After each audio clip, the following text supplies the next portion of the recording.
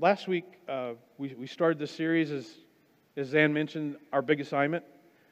There's a passage from a letter that Paul wrote the church that he planted in Corinth, and in it he wrote, though I am free and I belong to no one, I make myself a slave to everyone, to win as many as possible.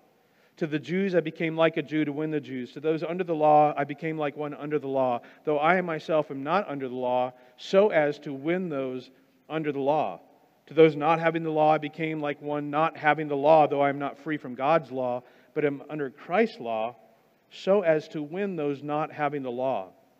To the weak I became weak, to win the weak, that I become all things to all people, so that by all possible means I might save some. I do all this for the sake of the gospel, that I may share in its blessings.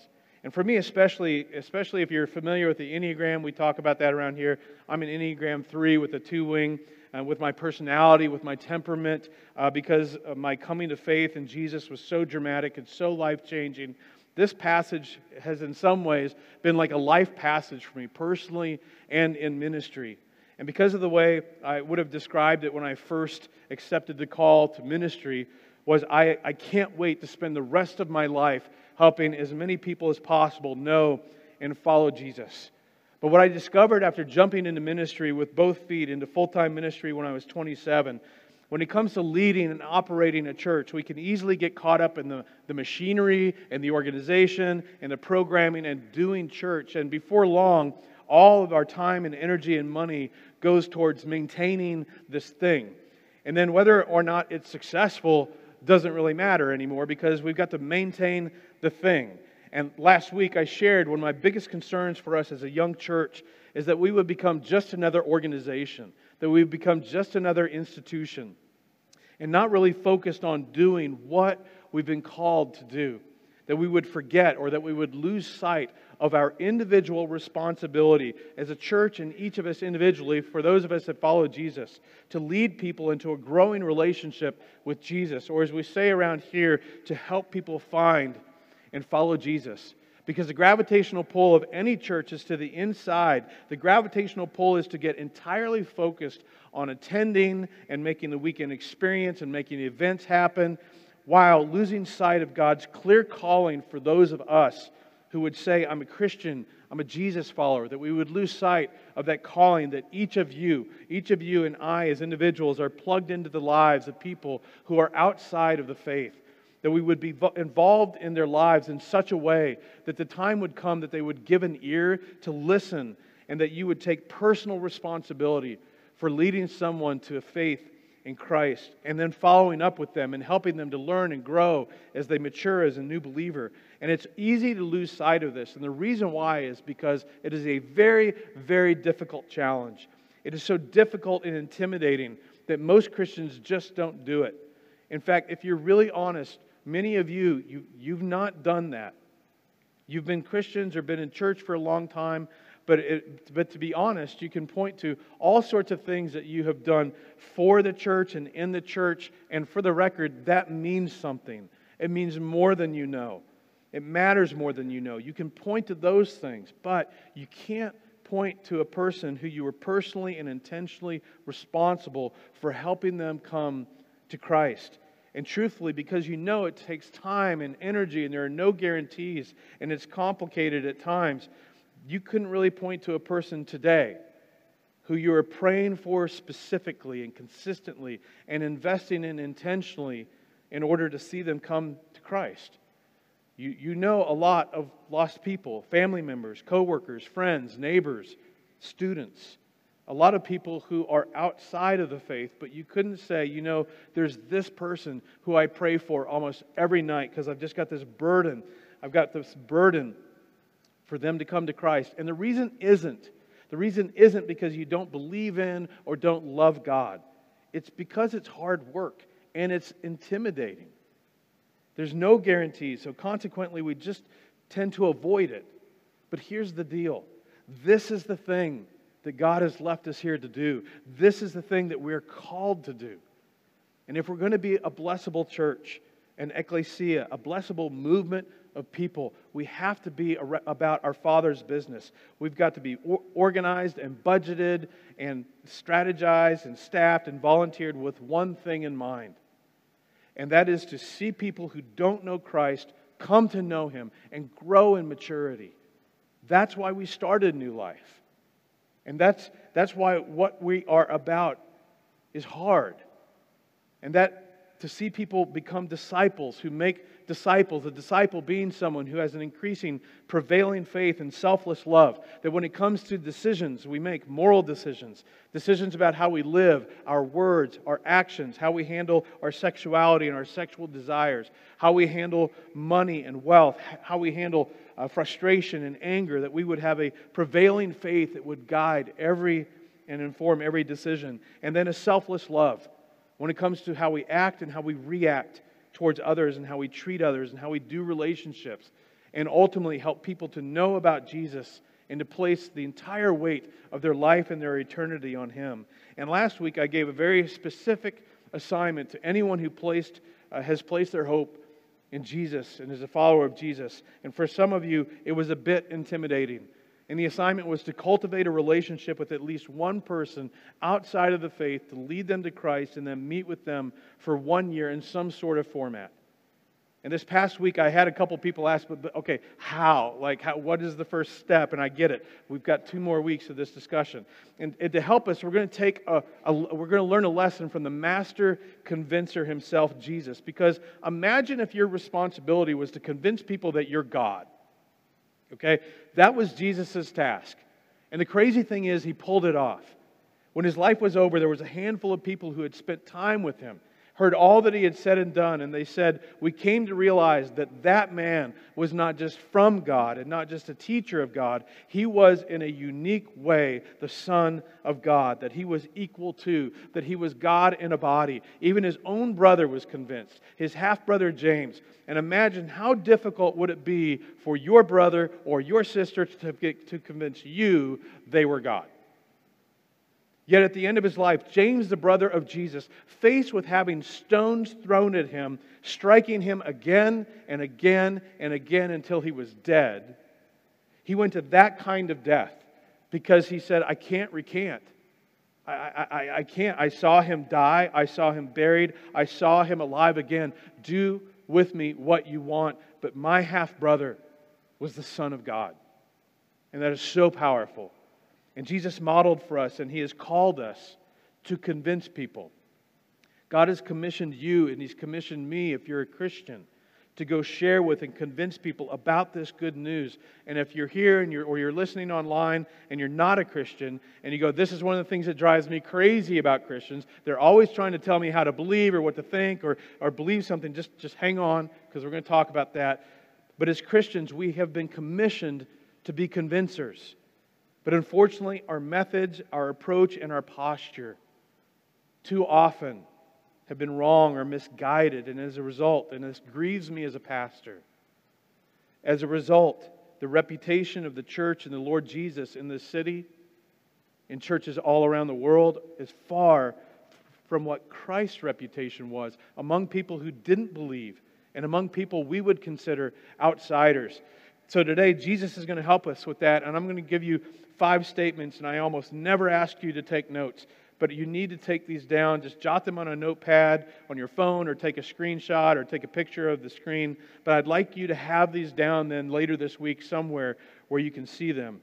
Because if you have loved ones, if you have friends or family or coworkers or fellow students, people you want to see come to Christ, this is an inside look into how Jesus accomplished convincing people of something far more difficult than what He's asking you to convince people of.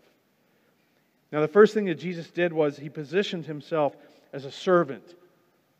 Jesus acted and worked and functioned among the people, postured as a servant.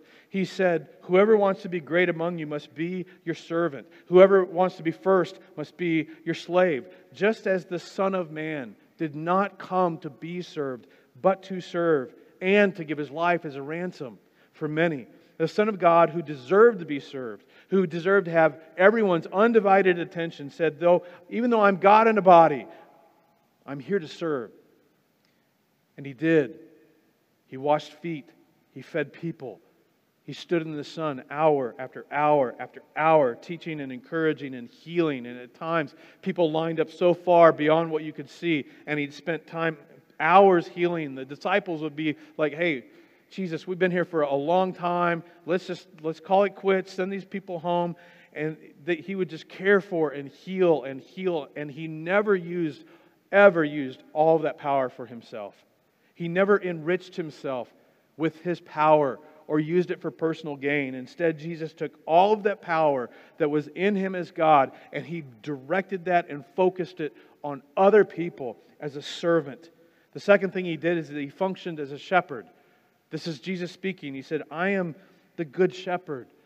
And the good shepherd lays his life down for his sheep. Jesus says, "Yes, I am a leader. I'm a leader, but I'm a different kind of leader. I'm a shepherd leader." A shepherd is someone who cares for and nurtures and tunes into and protects and is sensitive to the needs of the sheep. And Jesus says, if you want to know what kind of leader I am and how I want to relate to you as my followers, don't think of me as a boss. Don't think of me as a king. Don't think of me as a judge. Think of me as a shepherd, as a leader who cares deeply for the benefit and the well-being of the sheep. And that's how we're to function as a shepherd. He was never demanding. He never put people down.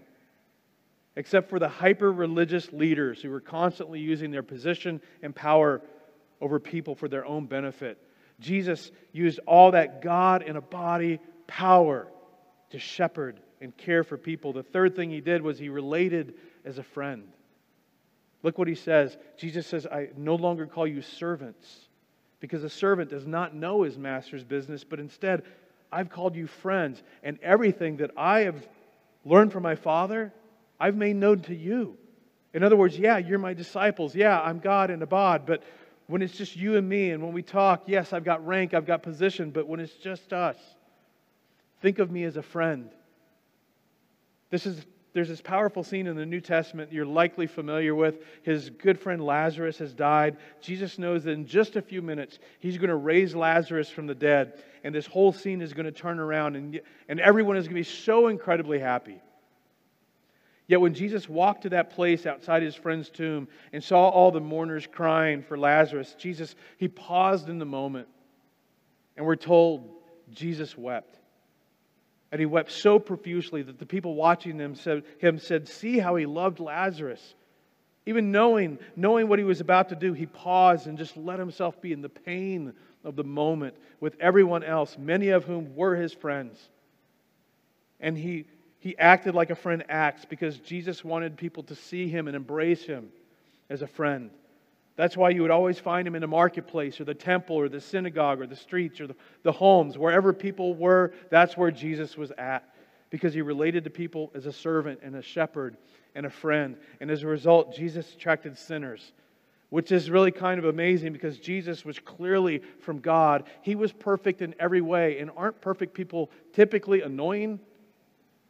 And it's like when people interact with me, and for the first time, and then they find out I'm a pastor. Suddenly their demeanor changes. They get nervous. They clean up their language. They don't tell the same jokes, and they apparently feel compelled to tell me all about their church attendance over the last 5 years. So it just gets weird, and it gets uncomfortable when they find out I'm a pastor. But for some reason, the way Jesus carried Himself, even though people knew that He lived a much higher standard than they've ever lived, and they knew He didn't agree with much of their lifestyle, yet they weren't put off by Him.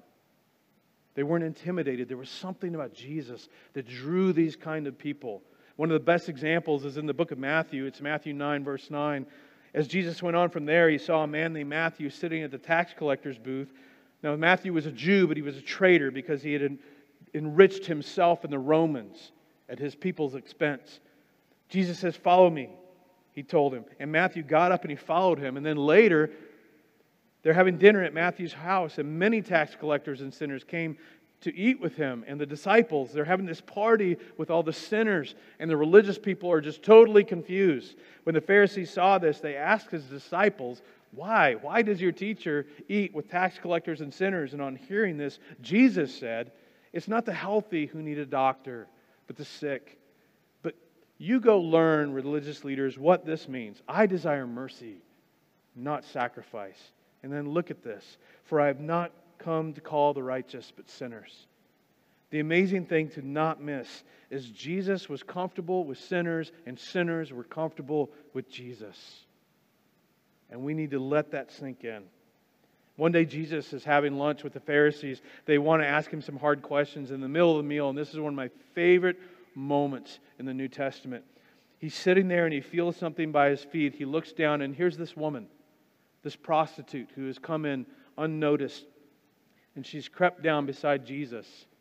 And she just wants to wash his feet. She's wetting his feet with her tears. And wiping his feet with her hair. It is one of the most dramatic moments in all of the New Testament. There's just so much emotion, so much incredible humility and affection.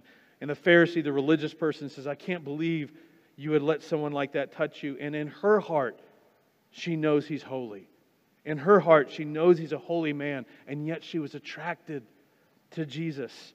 And then not long after, in such a powerful moment on the cross, remember, here's this thief, but he wasn't just a thief. They didn't crucify thieves. He was a hardened criminal that couldn't even be trusted to row in a Roman galley. The only thing they could do was kill him.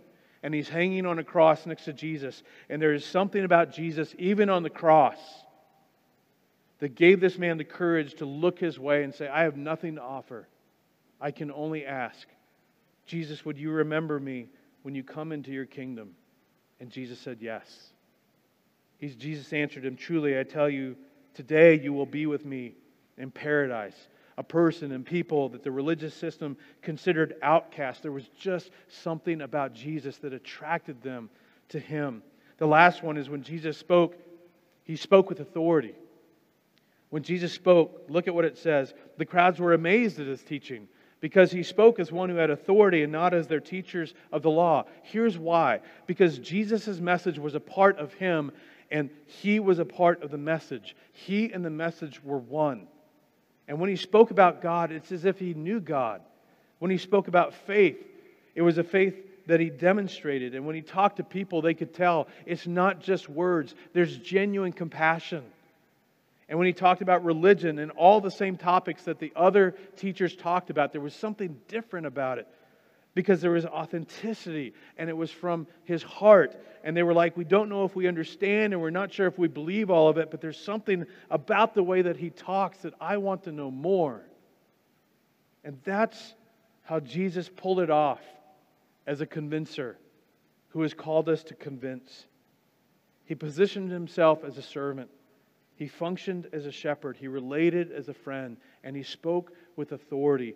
Everybody knew He was for real. He believed it. He lived it. And what we learn from Jesus is that is what you and I are called to be and called to do. That's the convincing lifestyle. The lifestyle in which a person might say to me, Chad, I'm not sure I believe it all, but I know you believe it. And I'll tell you something else. Even though you know that I don't believe what you believe, I've never felt judged by you. In fact, I can tell you care about me, that you love me. I genuinely matter to you as a person. That was Jesus' method. That's how He was able to convince people. He served, He shepherded, He befriended, He attracted sinners, and He spoke authentically from the heart. I mean, think about it. The religious leaders crucified Jesus, but who flocked to Him? The outsiders, the irreligious people. People who had been pegged as sinners and outcasts. And here's what I believe. I believe this with all of my heart. That if you and I will embrace Jesus' method, we will be a church where anyone and everyone who's done whatever, however many times, who may not buy what we believe, they would be able to come into our community. Whether it's here on a Sunday morning, whether it's during the week at an event, Iron and Ale, Girls' Night, Galentine's, whatever it is, that they would come into those situations and feel loved and feel accepted. They would feel like I can belong before I believe. And they would become open to the gospel. And if Jesus' method becomes part of your lifestyle, and mine, the hardest, most non-interested, non-believing person over time, if you will serve them, if you will befriend them and shepherd them, and when they sense that you don't condemn them, even though they know you don't agree with things in their lifestyle, when you finally open your mouth to speak about your faith, they will know it is authentically coming from the overflow of your heart towards them. And God will use that to bring people into His kingdom. So here's what I want us to do, because Jesus said, go do this. If you don't remember anything else today, I just want to give you 2 words that summarize and encapsulate everything that I've said. So this is our opportunity, our assignment as individual participants of this church. So I just want you to say these 2 words together out loud. Invest and invite. Say it together. Invest and invite. You know what God wants you to do? He wants you to invest your life in the life of unbelievers. That's what He wants you to do. You know what investing means? It means serving, shepherding, befriending. Don't condemn them. And then talk about your faith in ways that are relevant to them and authentically from your heart. That's what Jesus did. That's what those handful of followers did right after Jesus departed this earth, and it changed the world. That's what He wants you and I to do. And over time, this is the method. It's His method, combined with the work of the Holy Spirit that convinces people. The other thing that I want you to do is I want you to invite. And let me explain this the best way I can. When people were in the presence of Jesus, it was powerful and it was convincing. I mean, Andrew ran and he got Peter. He found Peter. He's like, Peter, we found the Messiah. He's like, how do you know? Just come and see Him. And they drag Peter and he meets Jesus like, oh, He's the one. Or a Samaritan woman, she's got 5 husbands and no reputation. She runs into town. She tells the whole town, the Messiah, He's here. He's out there by the well. Well, how do you know? You just got to go and meet Him. And then you'll see. So they did. And it's like, whoa, He is the real deal. And over again, when people came into the presence of Jesus, it was powerful and it was convincing.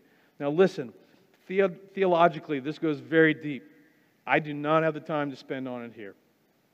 There's something powerful about being in the presence of the body of Christ, which is described as the church, the ecclesia. There's something powerful about being in the presence of the body of Christ, functioning as the body of Christ. It is more powerful and convincing to be with the body of Christ than it is to just be with you, because you're just one part of a larger body. And more than that, I've heard New Lifers tell me that they just worked and worked to get this friend or this family member to come and join them and just experience this community, and they finally bribed them enough or got them to come reluctantly. Or they tricked them, but then they left saying, wow, that wasn't what I experienced or what I expected I would experience. You know, that guy spoke, he wasn't horrible. There was just something different about this environment. Like, I'd go again. I'd kind of like to go again. I'm open to that because there's something powerful and dynamic about being part of the body of Christ or around the body of Christ. So I want you to start inviting people as part of your strategy. And listen, this isn't about making our church bigger. Do I want it to get bigger? I do. But that's not what this is about. In fact, you don't even have to invite them to this church, and I mean that. This is not about inviting them to a church service. It's about inviting them to experience the body of Christ in a way that connects with them. Another advantage is if I can get a friend who's not a church person, not a believer, to go to an event with me, after that event, the communication level, it just goes to another level because it's so much easier to talk about Christ in personal terms once a person has experienced the body of Christ. It just moves the conversation up a notch. And many of you can attest to that in your own life. So that's why we work to create environments to make it as easy as possible for you. That's why we do like New Life at the Highlands and Iron and Ale events and Galentine's. And we've done a marriage night and Halloween at the Highlands. We love the Highlands. Father-Child Day. We've got a chicken and pickle night coming up in a couple weeks that we'll be sharing with you. And it's just an opportunity. It's an opportunity for you, obviously, to connection points and community. But more than that, it's an opportunity to invite people to say, so that they can come and walk away and go, wow, they're not completely weird. Like that just, they didn't handle snakes, nobody passed out. I mean, we're not weird. And for people who are outside of the church and outside of the faith to go, that it kind of looks like a bunch of normal people. I don't necessarily believe all that they believe, but they clearly do. And I kind of expected that I'd come and people be like, are you sure you should be here? This is like a church event, but I didn't experience any of that. In fact, the opposite. It's like they went out of their way to make sure that I felt like I belonged. And I didn't think that would happen. And that is how part of how God begins to crack that shell and create inroads into their heart. And it's through investing and inviting. And let me say this again. If you've got a friend or a neighbor or a friend at work or another student, and you know of another church that would be a better environment for them to experience the body of Christ, take them. Listen, I know we don't always get it right. We're still in a university building. It's kind of sterile and academic. We've got horrible acoustics. We've certainly got a style of music and preaching, and sometimes the kids' life check-in malfunctions, and we're still rough around the edges, and sometimes I talk too long, and it's like 80% of the people don't get here till the end of the second song. And listen, I get it. We're always looking to be better and engage with you and with our guest. And we will get better. But if you've got someone that will engage with you at another church, do it and don't come back, if that's what it takes. Because this is not about more people here. It's about the person in your life who needs to know Jesus. And a strategy that works. That if you invest and invite and have the opportunity to invite and you follow through with that invitation, it takes that conversation, that relationship to a new level. And again, there's just something huge about watching people authentically worship God and relate to and love one another and have fun with one another. It just breaks through the hardest of hearts. So if you consider New Life your church home, this is your assignment, to invest and invite. That is that a few weeks from now, you should be able to walk up to me at any point and say, okay, Chad, give me their initials. There needs to be someone. And I can come to you and go, okay, who are you investing in? And you can name a name. Are you intentionally investing your life in someone else's with this agenda? Because let's be clear, we have an agenda. Let me tell you our agenda. If you're a follower of Jesus, your agenda should be Christ's agenda. And His agenda was He came to seek and save that which was lost. He came that we might have life and have it more abundantly. He came so that we could understand what God is really about. And He came so that we might have eternal life. He came purely for the sake of other people. And I know some of you might want to push back and say, Chad, we should make people projects. I agree. That is not what I'm saying. But let's be clear. Jesus did not just come to this earth to make friends for the sake of making friends. Did He? He clearly and unapologetically came with an agenda, and His agenda has to be our agenda. And if we are the kind of Christians we ought to be, then we will be investing in and inviting others, and it will be for their sake, not ours. Because Jesus came to give the cure for every person's three big problems. Do you know what your three big problems are? It's not the people that came with you today. It's your three big problems are sin, sorrow, and death. And Jesus says, listen, follow me, trust me, because I have the cure for all three. The whole reason I am here is so that you can have and so that you can experience the cure. And then He handed that responsibility off to the church. He handed it off to us, entrusting it to you and to me. And if we truly have the answer to sin, sorrow, and death, and we aren't willing to share it with other people, then we are the most ungrateful, self-centered, selfish people in the world. And that may sound harsh, but it's true. And I'm not pointing fingers. I'm saying this to myself as well. I'm looking in the mirror and making it true of all of us that would say we follow Christ. I want to invite the band up as I wrap this up with a story. Mother Teresa. Most of you know the name. I don't know how much you know about her story, but when she first went to Calcutta, in the middle of the land of the Hindu religion, it was just opposite poles. And they're trying to bring Christianity into this culture that is completely antagonistic to Christianity. There's no common ground. And one of the first projects that they embraced in 1952 was to turn a former hotel that was next to a Hindu temple and turn it into a place for the poor of Calcutta, who often died alone in the streets. And they wanted to turn it into a place where they could spend their last hours in comfort and cleanliness. So they buy this place right next to a Hindu temple, and all they want to do is go out into the streets and bring in dying people, children and older men and women, to bring them in and then hold them while they die. I mean, talk about a calling. And the sisters faced alienation and hostility. Plus, the Hindu religion is such, and you'll think I'm making this up, but I'm not. But it's such that if you're dying of some disease, you deserve it. Because they believe in karma. They believe in reincarnation. And if, in their way of thinking, if a child is dying in the streets, well, they're supposed to be dying in the streets. And if you interfere, you mess up their karma. And then the next time around is going to be worse for them. So better just let them get all the suffering they need to get out in this life, so the next life will be better. So when the people in the hospital were diagnosed with a terminal disease, instead of letting them die in the hospital, they would go put them on the street. And the temple priests even asked the city authorities to relocate the hospice. But then one of the Hindu priests, one of the persecutors, was found to have advanced stages of tuberculosis. So they said, well, you're dying. You can't stay in here. You're out. And they put him out on the street. But these sisters, they find him. They collect him.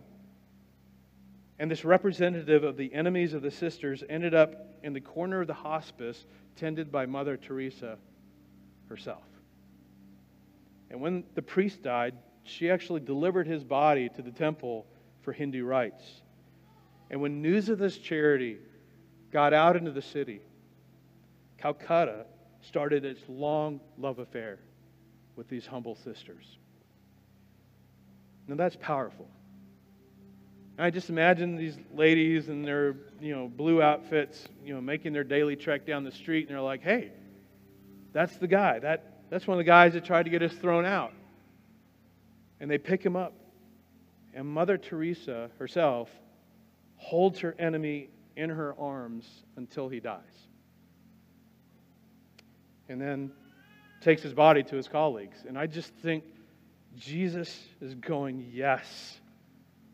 Somebody finally got it. Somebody finally got it right. Somebody finally understands it's about shepherding and befriending and not condemning. And it's about when you speak from your heart. It's about a lifestyle. And the whole city eventually and the world opened up because of one simple, extraordinary act of kindness. That's Jesus' way. It's got to be my way. It's got to be your way. And then in following the example of those first followers of Jesus, the ones who changed the world, who showed us the process of getting the good news to the people He has put in our lives. It's investing and inviting. And if we'll do this, if we'll take Jesus' approach and the approach of our spiritual ancestors, the people of this city and in your life will experience new life. And someday, they're going to tell their story, and they'll name you as someone God used to utterly change their life. And I so want that for you, and so does your Heavenly Father. Let me pray for us. Father, I am speaking for myself. I'm so thankful to you for the people you put in my life, that they had the courage to invest in me, even though I was very, very difficult and still am. Had the courage to invite me, and that you used them. And I pray for every one of us, Father, that everyone listening to my voice, that we would say, we believe in you, we believe in your Son, and we're seeking to follow Him. That, Father, that you would give us the courage and the words and the discernment to do what needs to be done to reach the people that you've put in our lives. And that you would begin to create stories within this community of people having the courage to do that, and the people they're reaching out to and investing in, responding. That your Holy Spirit would lead to a heart-level response for the people that we connect with, that we invest in, that we serve. Father, thank you for the people you brought into our lives. Thank you for this community. And Father, I pray that you continue to build your church, and that we would see you do great things in this city especially again in such a time where there's just so much pain and division and angst and unfriending and literally friends and family members not speaking to each other anymore. And I pray, God, that you would use us and use your church to bring healing and unity and hope. I pray all this in the name of Jesus. Amen.